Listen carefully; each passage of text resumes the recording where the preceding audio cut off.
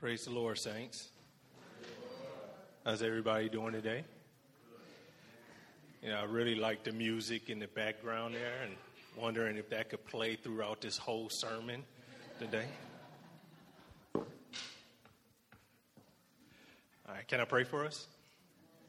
Dear gracious Father, Lord God, we just thank you so much for allowing us to come together and corporately worship you, Lord.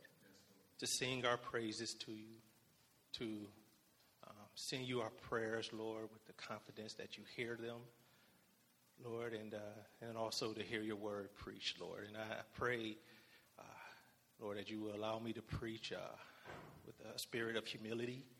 Lord, I pray that you will just calm my nerves, Lord. And, Lord, I just pray that the saints will be blessed and encouraged as we talk about your wonderful, glorious love. And it's in your name we pray. Amen. Amen. First of all, I'd like to welcome you all to Mac Ave Community Church. And just a few things before I begin. If you don't have a Bible, feel free to raise your hand now, and one of our ushers or pastors will hand you. Right? We believe in servant leadership here. Amen. And also, if I'm preaching and there's a point where you might need a little clarity, if you have a question that you think will be a benefit to the whole body, please feel free to ask it. If you're not quite sure, then you may want to just keep it to yourself. And did that come off kind of snarky? I'm up here about to preach about love, and I'm already getting snarky. But if you're not quite sure, just feel free to come to me or one of the elders or pastors and ask. With that being said, can I get everybody to stand up as I read the word?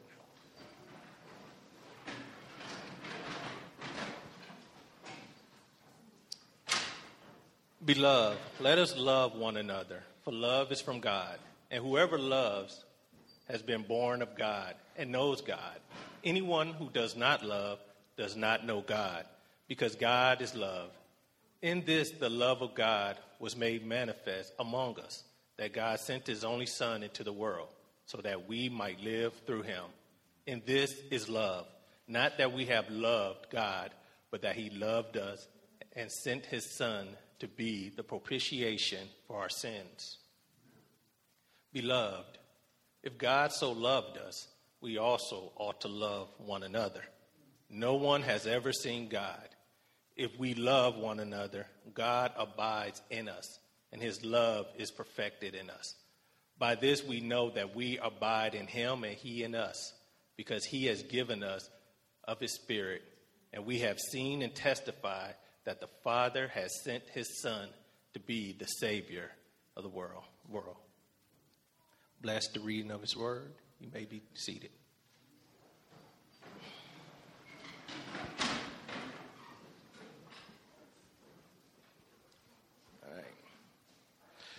All right. First of all, I'd like to just once again welcome you. Over the last few weeks, we've been celebrating Advent, where we praise and glorify God for the sending of his Son, as well as we anticipate the return of our King. Over the last couple of weeks, Pastor Leon has preached on joy, as well as peace. And so we were just really blessed. And so this week, I'll be taking on the topic of love. Right. So the scripture says, Beloved, let us love one another, for love is from God, and whoever loves has been born of God and knows God. Anyone who does not love does not know God, because God is what? Love. Next slide. Now, this passage that I just read to you is one of those socially familiar passages. The ideal that God is love, we see it on coffee mugs, paintings, T-shirts. What is that rug before somebody come in your crib and they stump their feet? Yeah, the welcome rug. God is love. Stump, stump, stump. Right? And so we're familiar with this concept that God is love. And we hear that love is from God. And, a lot of people wouldn't argue that. In fact, a lot of people will look at this passage of Scripture and go, sounds right, right? I love, right? And so, therefore, I know God. And so I brought this picture because it was a meme. Anybody knows what a meme is? Or everybody knows what a meme is? Anybody who doesn't know what a meme is? All right, praise the Lord. Well, when you go on Facebook and you see these little pictures and they have some type of caption on them, probably familiar with the one meme that just really, with Denzel Washington at the fight. A lot of you, where it had this caption, and sometimes Matthew is like, no, never mind. Let me bring it back. Basically, a meme is this. It's just it's a picture with a caption. And sometimes this caption is something that is humorous. Sometimes it's kind of snarky. Sometimes it just kind of communicate inspiration or a worldview. All right. And so in this meme, it says, no one is born with hatred or intolerance. Right. And this kind of the sentiment is you see it on several type of memes. It's usually this baby, black, white, and it says, we aren't born racist. We're taught it, right? Or we're not born to hate. We're taught it, right? And most of us, that's what we believe, because in the natural sense, it just makes sense, right? None of us will think of ourselves as hateful. I did a lot of street witnessing, and one of the things, I don't think I ever came across anybody to say, man, I'm hateful, right? I'm wicked, right? It saved me a lot of questions if they did, but that never really happened.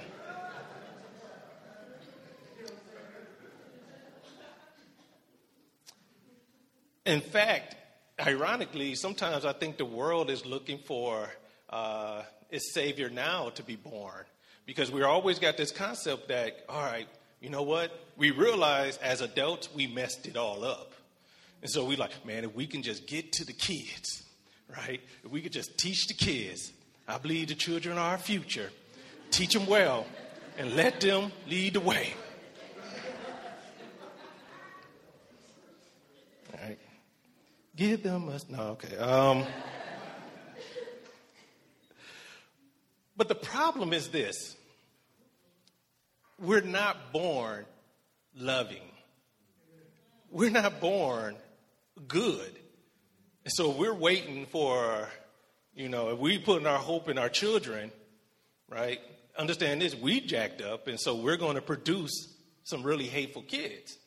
And if anybody is a parent, one of our main tasks as a parent is to teach our kids how not to be selfish, right? They come out the womb selfish, right? They don't let daddy sleep, right? They don't care about mama sleeping, right? Testing my love. I'm like, man, if you don't go to sleep. But the reality of it is that, man, when we think about love, we think about goodness, right? We think about love that is patterned after our own emotions. So even when we are trying to love, is according to our desires, our emotions, our environment. The reality of it is that an environment can kind of give you the direction to point your hate. If you're born in this country, you grow up in a conservative family, you might have your self-interest and your love and your hate pointed in one direction. If you're born in this country, right, you look at this young black baby and young white baby. I think he's black. I'm not quite sure. But he's brown, so he'll work. You see these two Kids, I mean, in our country, the reality of it is they could be destined for a collision course, right? One can grow up in the urban cities, in poor schools, right? Having to deal with historical racism and injustices, right? Police brutality, just all these things we hear about, and the other child can grow up in a suburban family, and his view of America is one of land of the free, home of the brave, right? And so these two could possibly be destined to meet in the streets, right? To riot, to fight one another on Facebook, on the news, right? In the political arena, right? We need something. We need a love that is outside ourselves. And so, once again, our problem is that our love is patterned after ourselves. And to kind of help us understand that, I want to take this time to just explain it explain my ideals of the way I see love play out in the community. Next slide. So these are just 5 general observations of man's love, right? Man's love is conditioned by sin. To that first point, once again, we are not born loving. We are not born just really desiring unity. You know, Scripture talks about this. It says, Psalms 58:3, the wicked go astray from birth, right? Speaking lies. Ephesians 2:3, we were children of wrath like the rest of mankind. Mark 7:15 says, there is nothing outside a person that by going into him can defile him, but the things that come out of a person are what defile him. And in Genesis, right, before God wiped everybody out, the Lord saw the wickedness of man was great in the earth, that every intention of thoughts of his heart was only evil continually, right? And so this sin nature that we're born with, as David talked about, in iniquity I was conceived. It's not talking about that his mom did some type of dirt and he was conceived. It wasn't talking about the sin of his mother, but the fact that he was, at his conception, he was infected with sin, right? He was sinful. Even before he exited the womb, he was sinful. And so we are born with this natural inclination to not only hate others, but also hate God. Now you say, well, I don't hate others, right? But when you think about our love, right, and the way we kind of use one another, right, kind of going into that second point. So we're conditioned by sin, and then man's love is a consumer-driven love. You know, probably several Advent seasons ago, JD brought this point. We talked about relational consumerism, right? And the fact that we use people, right? And we should be emptying out ourselves for others, but instead, right, we just consume from others and fill ourselves. And so as this consuming, and I kind of lost myself here. So as we are living out this self-centered love, we spend our lives seeking approval, self-worth, self-fulfillment, attention, affections, right? Those things that makes us feel love. So we spend our lives seeking, right? But we also spend our lives using those same things, not to just love and care for one another, but try to get that from people. And so I am showing you approval. Now you show me some approval. I gave you some love. So won't you show me some love? I showed you affection. Now you give me affection. You see, that's not love, right? You know. And so our love is consumer driven. And the reality of it is this. We are so depressed because when we fail to get, right, we fail to get that approval, that affection, whatever we're trying to get in order to make us feel love, and we don't get it, then that's when we become depressed. You know, I know that there may be things physical, But I just think that so many of us, we wrestle and struggle with depression because we're fighting this sinful, futile desire to be loved. And then man's love changes with the wind. I looked up several definitions of love in the dictionary, and the thing that ran through them all was that love is a strong feeling or affection. And so as we are living in pursuit as we are living in pursuit of love, seeking and consuming from others, right, our affection from them begins to ebb and flow according to how they feed us. Right? You know, man and woman gets married, to death do them part. But in the marriage, that affection begins to wane because you married a husband that was sinful, or you married a wife that was sinful. But what do? Instead of seeking that person good and trying to minister and help that person, we begin to grow cold from that person. And now the world gave us this thing called irreconcilable differences. So we don't have to take ownership of that. I just couldn't love you, that my love had a limit and you reached it. And so now I want to go my separate way to go find someone else who will give me that affection, right? That fresh feeling, right? And so our love changes with the wind. And then man's love is condemned, right? If you live a life to the glory of yourself, it's a life lived in rebellion. But once again, we can't help ourselves because the way we love, it makes sense. But Scripture tells us that there's a way that seems right, but in the end, it's death. And so as you're loving and you're doing love your way, you're just heading down to the road of destruction. And then lastly, man's love is cray-cray, right? It's crazy. Because even though man's love is so jacked up, he thinks it's still big enough to hope in. He still believes like his hope is something that can bring peace, that can bring joy, right, to the earth. That makes no sense.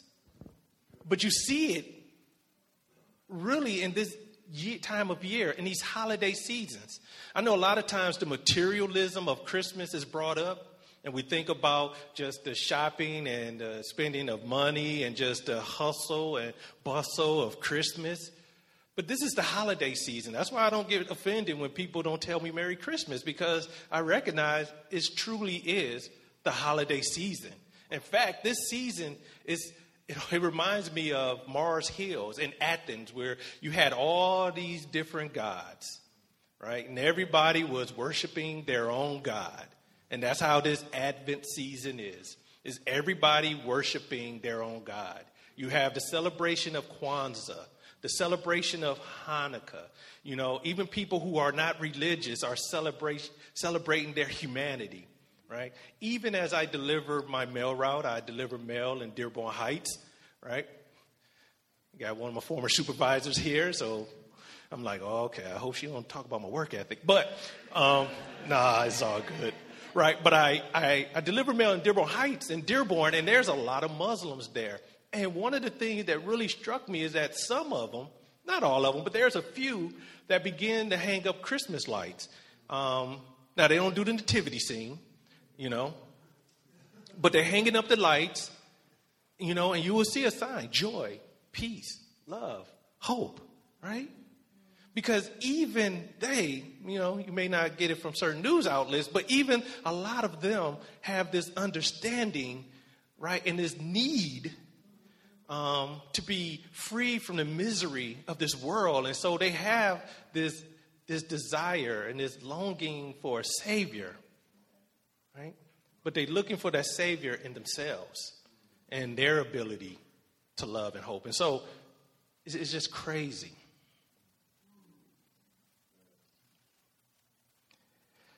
And so now I want to, so that's man's love, right? So I could go on and on and on and on like that. But now I want to talk about true love. Amen? God is love. God is love means that God continually gives of himself to others and seek their benefits. That definition alone, I looked, and I ain't going to say I looked at all the internet, but I could not find like that concept in a definition. So it just really affirmed me that the beautiful thing about God, the real God, the true God, is man is not even creative enough to make him up. Like God's love, you cannot make it up. That there's a God whose nature is love, who is all powerful, does all these things, and he loves man. And he gives himself up for us, right? And the way we see this in the creation, right? The fact that he created us to give him glory and to enjoy him forever, right? To sing his praise, for us to look at him and see his praises and to see how good he is, his care for us, his care for his creation, right? And he cares for not only for the people who fear him, but for his enemies, right? And that's really tough for us, right? To love our enemies, right? But God just continuously gives himself to us. And so that is God's love. It is his nature. And it's one of the things, like, God is not loving, right? When we think about ourselves, there's times where we could be loving, but his essential character is love. It's goodness for you from the very beginning, right? He means you nothing but good. And so what I want to do just really quick is just, as we talked about man's pattern for love, I want to talk about God's pattern, right? And his love is patterned after his character of who he is, right? And so I want to just go through some of his attributes. This is not an exhaustive list of his attributes, but man, I just want you to really just come to just see the transcendent love of God, amen? And how that love came down on us in a very mighty way. And so the first one is God is independent. God is self-contained, self-sufficient, self-sustained. In Acts 17:24-5, it says, God who made the world and everything in it, being Lord of heaven and earth, does not live in temples made by man, nor is he served by the human hands as though he needed anything, since he himself gives to all mankind life, breath, and everything. Now, it's important for me here to note that God didn't create us because he needed someone to love, right? He didn't create us because he had an outage. He created us in a place of strength, in a place of abundance, right? I don't want to get it twisted, right? Like, people begin to say, oh, God needed me, right? Which is a gospel you hear at times. But God didn't need you, right? Isn't that romantic? Your man come up to you and he gets on one knee. He be like, look, I love you. I don't need you.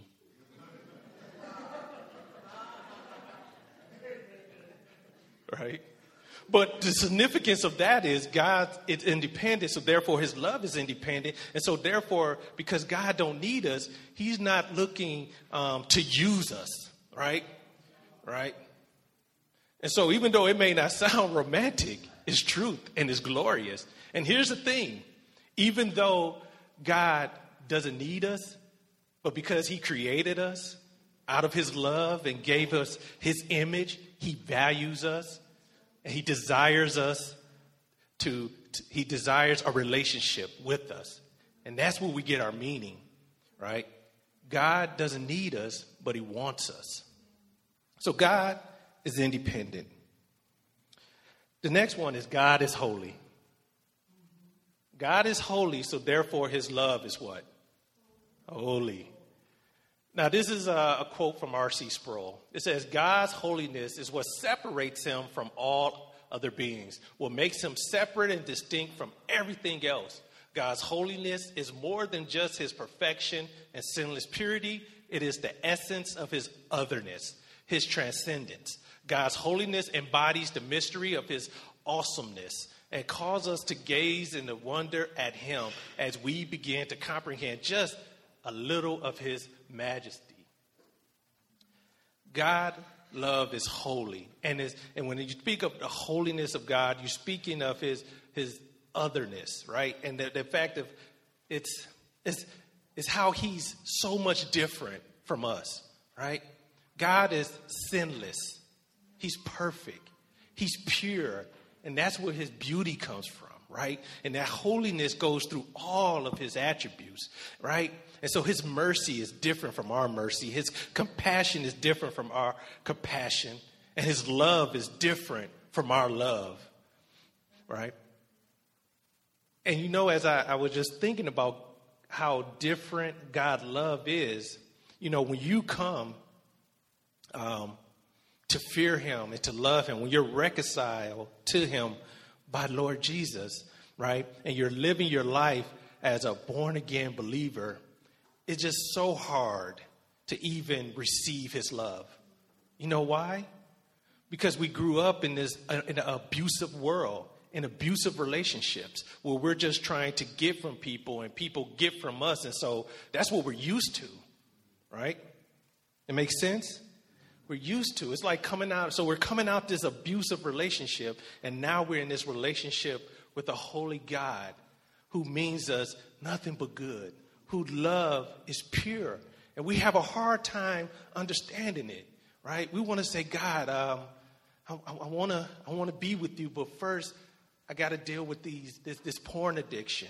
You know, or I got to deal with, man, I'm really material, Lord. I got to deal with this materialism. Or I got to deal with my drug addiction, Lord. I got to get myself cleaned up, and then I'll be ready, right? And we can love on each other. But God is saying, no, I gave you my son, right? Well, you say, okay, I know you gave me your son, God. That's all good. Praise the Lord. Jesus loves me. This I know. But let me build this ministry for you, right? Let me just really just do great things in the kingdom, Lord, and right. I want to earn your love. I want to earn your respect, right? Because that's what we're used to, and we find like our whole Christian walk is that we're fighting against that lie, right? We're fighting against projecting our understanding of love onto God. Because then when I can't deal with this porn, or I can't deal with this alcohol, or I haven't built this mighty ministry, he's saying, oh, well, God doesn't love me. Man, that's sinful, right? You just call God a liar, right? Right? So when we first come to Christ and we first take those first baby steps, right? We're almost like in love rehab, right? Where we're walking away from the love of the Lord, walking away from the love of the world, and we're walking in the love of a holy God. Amen. The next, God is unchanging. God is unchangeable in his being, perfection, and promises. I have James up there. Great scripture, every good gift and every perfect gift is from above, coming down from the fathers of light, with whom there is no variation or shadow due to change. And so God, he doesn't change in his being, right? He's holy now. He's holy everlasting from eternity, right? And so that means that his love is never going to change. Like you're never going to do anything where God goes, ooh, you know what? I'm just not feeling you anymore. Right? His perfection and his promises, right? His promises to deliver a Savior to the world, right? The promises that he has for those who fear him. Those things never change. And I want to go to, if you got your Bibles, I want you to turn with me to the 8th chapter of Romans.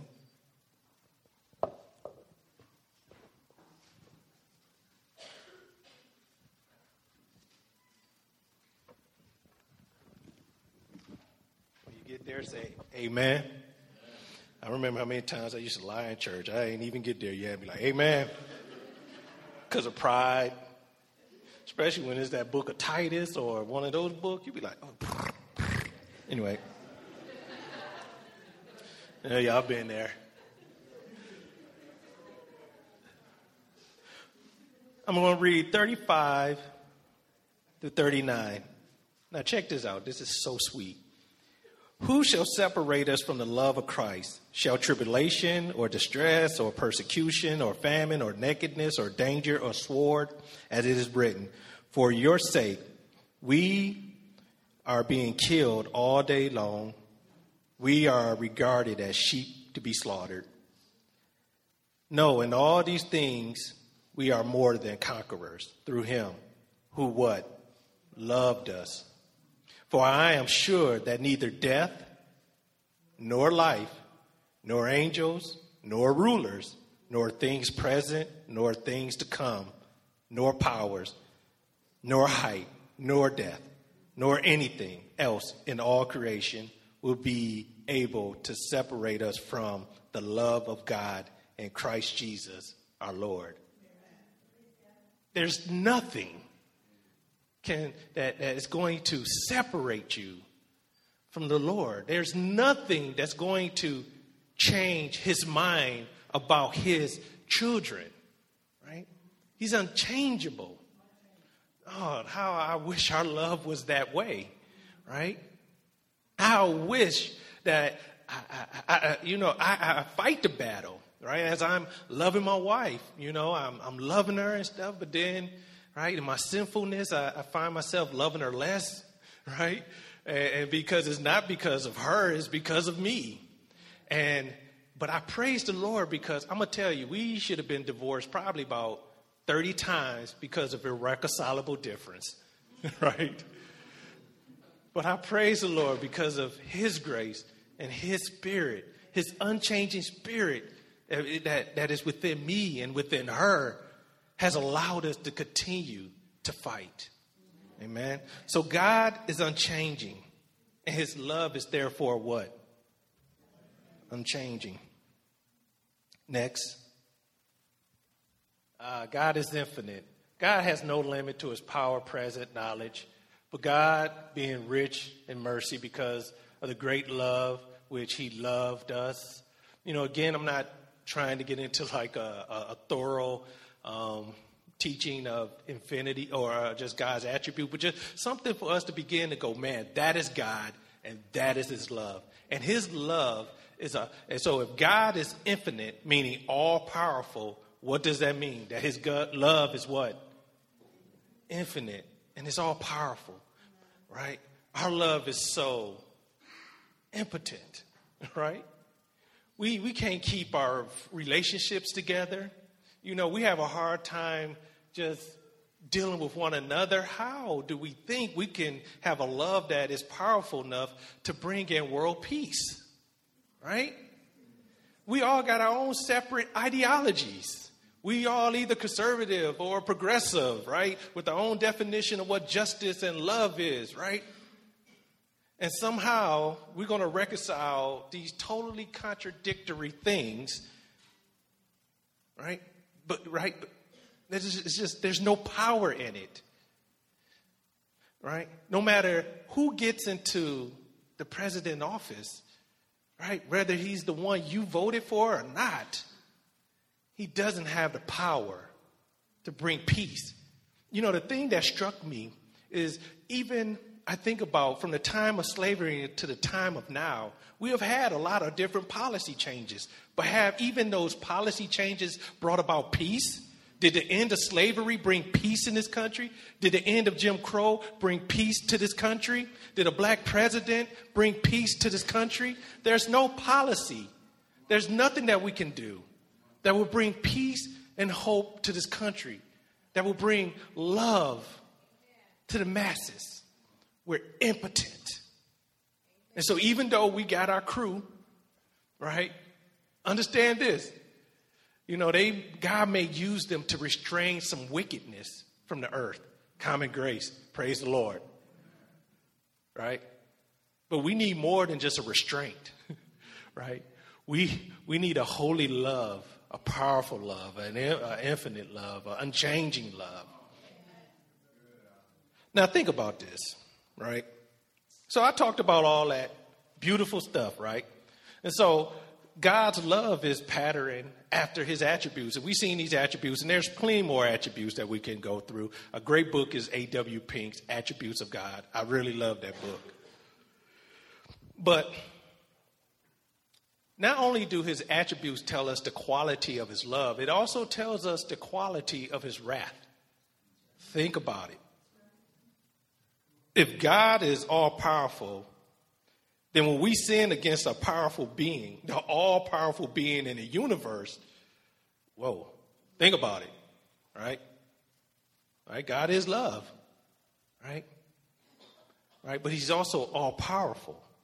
And when you sin, there's a lot of difference from sinning against your little kid to sinning against the all-powerful creator of the universe.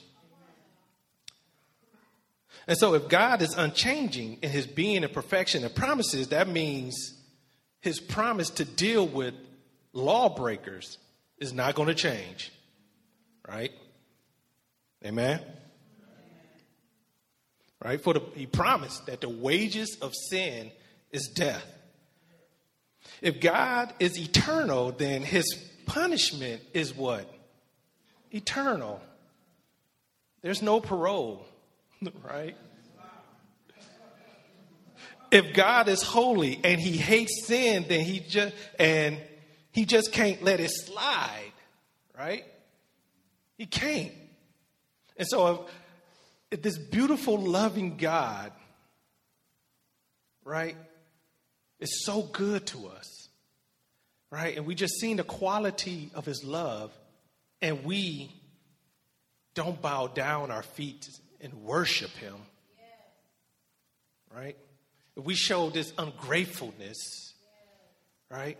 If he says the two greatest laws, right? If the law, all the laws can be summed up in to love me with all your heart, with all your mind, with all your soul, and to love one another as you love yourself, and you live a life and it's characterized by you creating idols and gods to worship and abusing the creation,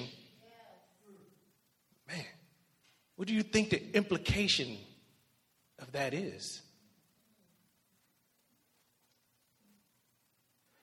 Now, good. Now, one of the things I want to talk to you also about, but that God's love is included, right? Includes his justice. His love includes his justice. Joseph Fletcher says, justice is simply love distributed, right? It's love distributed. And so as we are caring for one another, giving of ourselves to one another, looking out for each other's well-being, right? And we're receiving God's love and we're recognizing him for his love, right? Then that's what living a righteous, just life is. But the problem is, once again, we don't live that way, right? We break all the rules. You can go through the list of the 10 commandments. You done broke them all. And the one that gets you is when he just go to, even if you're right, if you think about doing something wrong, you hit. Right? Why? Because our sin just goes into every element of our being. And so now we're hopelessly in hate. Are we? You see, and so our punishment, so God should punish us, right? In all the ways I just mentioned it. But God also loved us, right? We're tripping on him, right? But his love hasn't changed. And it's powerful enough, right? Where there's no limit to what he would give us in order to appease his wrath. You see, he can't just let you go, right? Then that'll just contradict his holiness and his goodness. He's the perfect judge, right? And so what happens then is Christmas. That's Christmas. That in the ultimate act of love, he sends his son to pay the penalty for our sins, right? And the beautiful thing about that is that this is like the ultimate drop mic moment, right? Anybody heard that term? When you get to the point where you said that all you think you could say and you just what? Drop mic, exit stage left, right? This was like the drop mic, right? Where there's no other way that he could show you how much he loves you by giving himself, giving his son, the second member of the Trinity, who he dwelled in eternity with. To allow, right? There's nothing more loving for Jesus to take on flesh, right? God taking on flesh. To come to this world to be a sacrifice for our sins.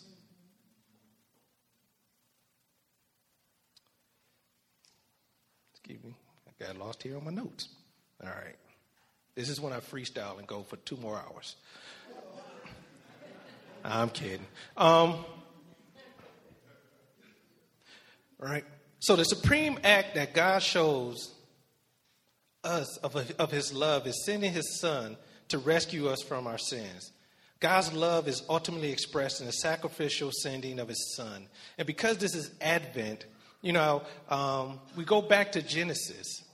And we see when God created the world and he created man to be his representative on this earth, to be like him, to rule and have dominion. But what happened is, right, Adam lost that when he rebelled against God, when he allowed himself to be persuaded to question God's goodness, when he and Eve wanted to be put on the same level, right? And so this was the ultimate betrayal.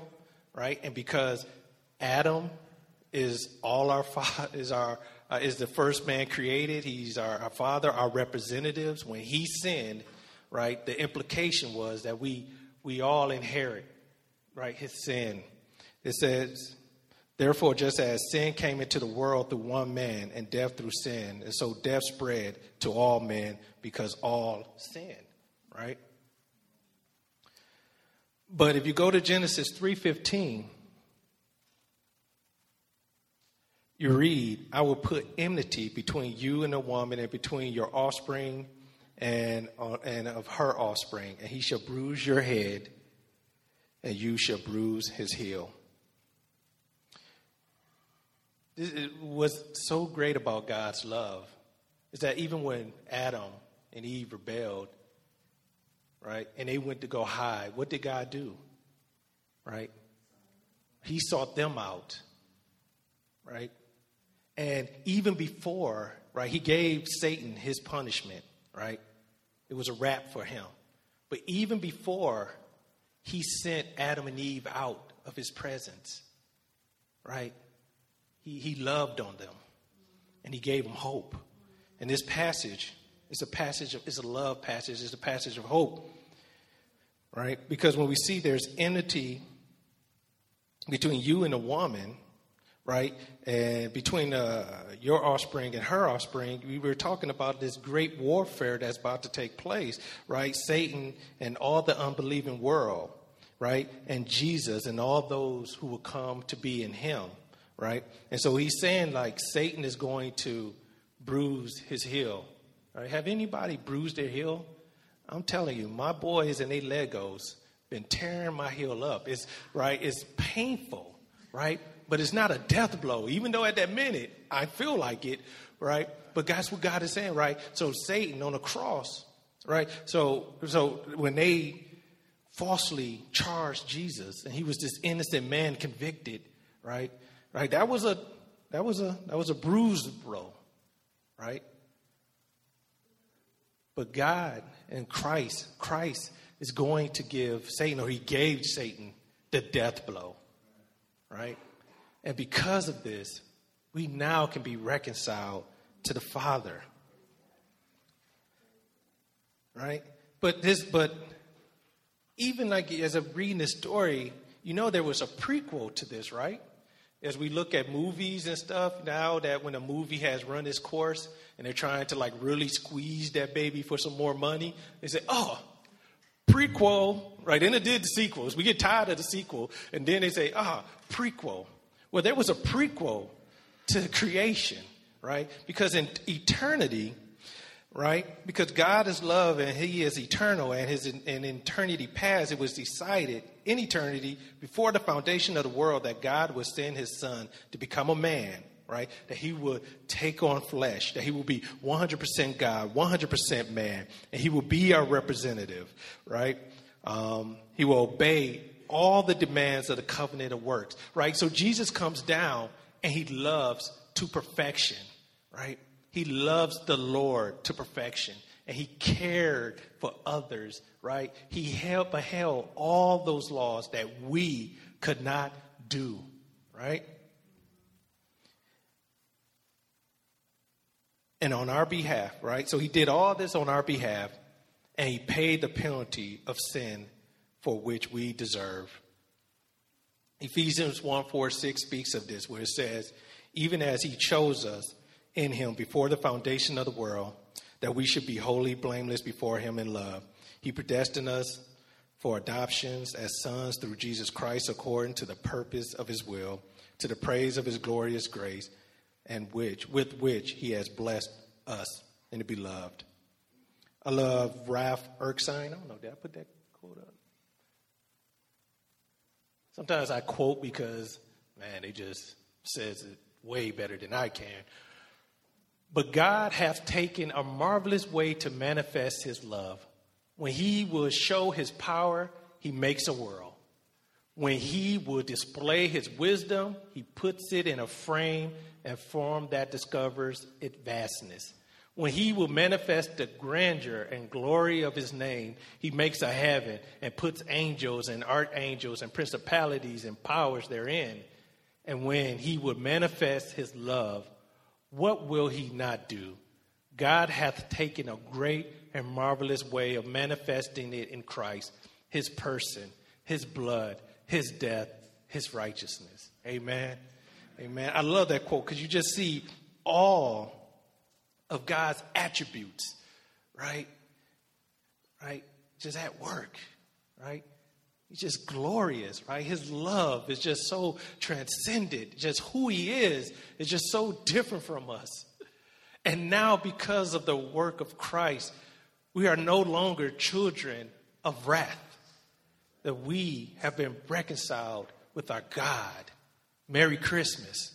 Amen. And so it says, beloved, in verse 11 it says, beloved, if God so loved us, we ought to love one another. No one has ever seen God. If we love one another, God abides in us, and his love is perfected in us. By this we know that we abide in him, and he in us, because he has given us of his Spirit.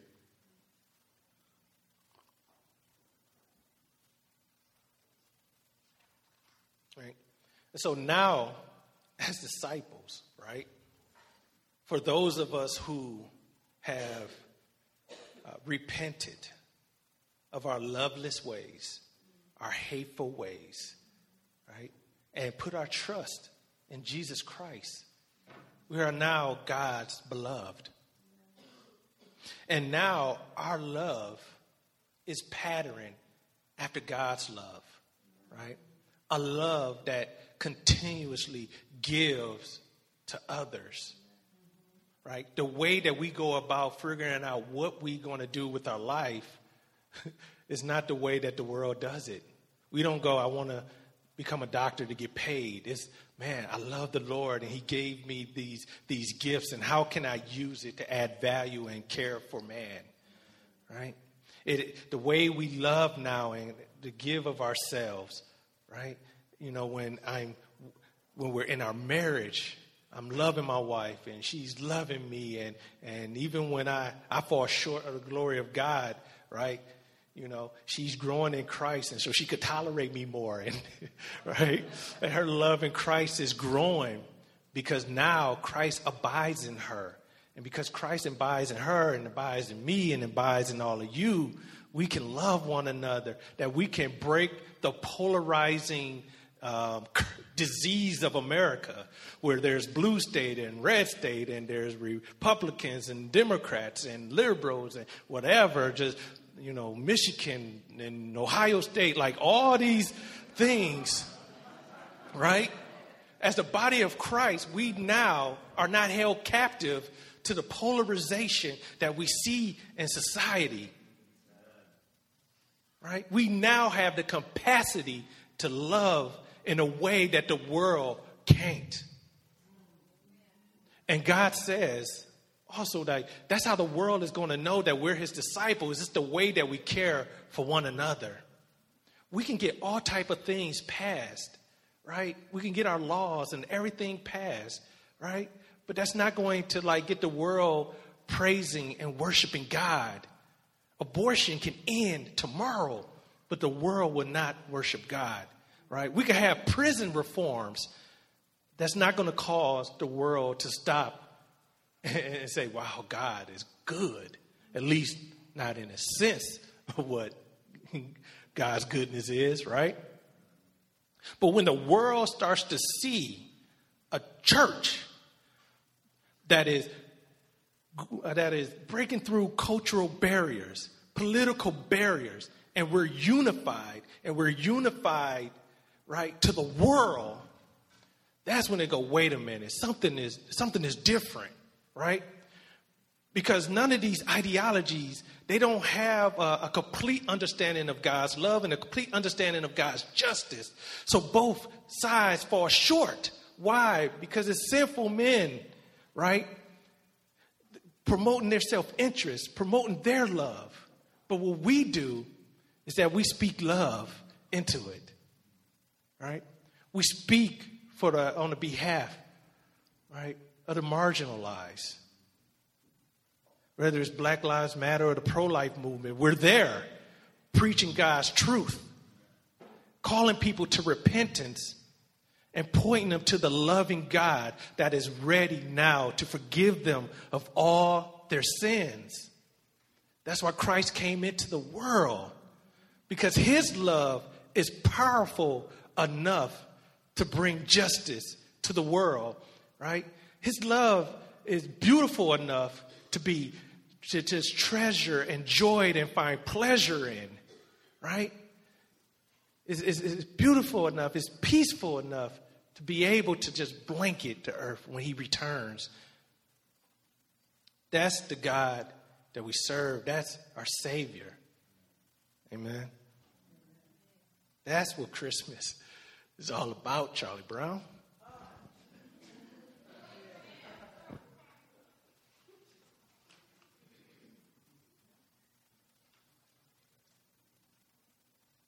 And so now, what do we do? Right? So we continue, right? As we are now have the Holy Spirit abiding in us, right? The scripture says we could have assurance. Because if you're loving in a way that God's love, then you're of his. I love that, right? It gives us assurance. So when you're looking at the way the world loves and you're reading your scripture, right? And you're yielding to the Holy Spirit, right? You're mortifying the sins in your life, right? So that you be able to care for others, right? With no expectation.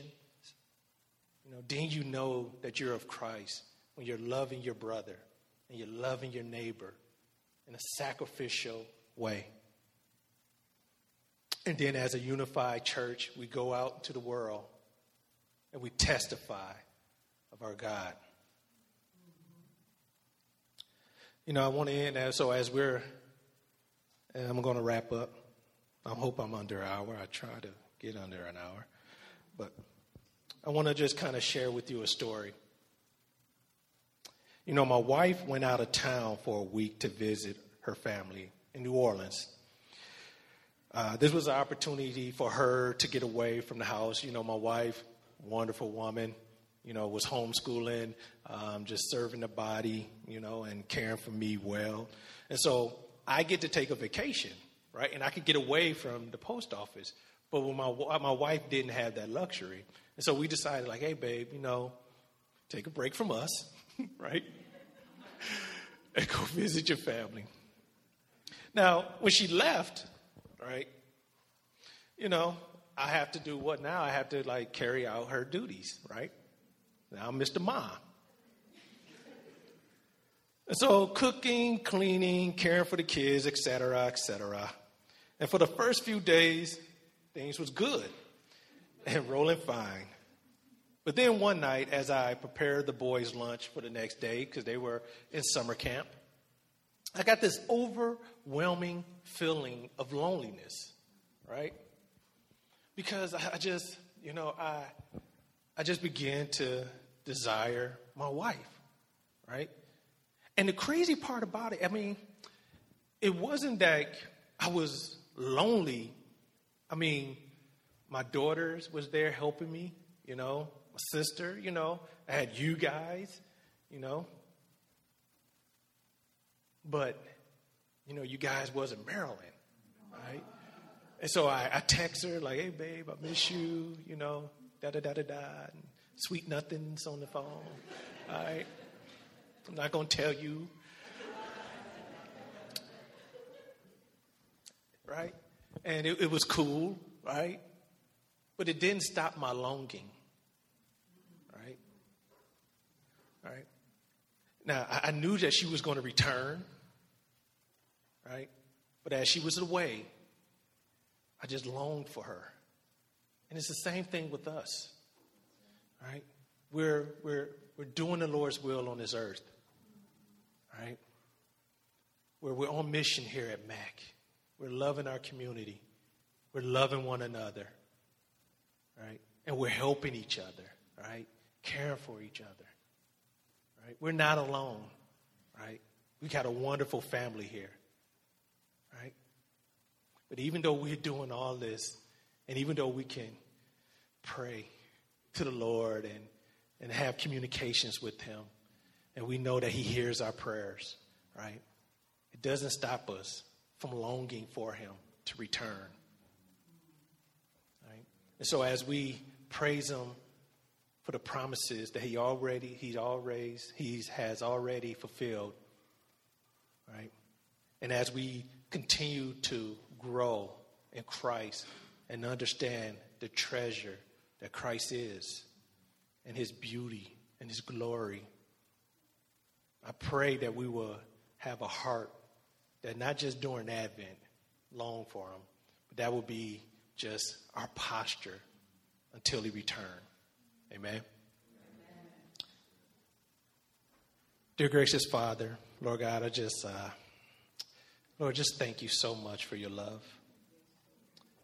Lord, just thank you so much for sending your son. And Jesus, thank you for coming. And Lord, as we continue to serve you and love you, Lord, I pray that you would just allow our hearts to grow deeper in our understanding of you. And Lord, we all long for a loving ending to all this. We all long to see your glorious appearance.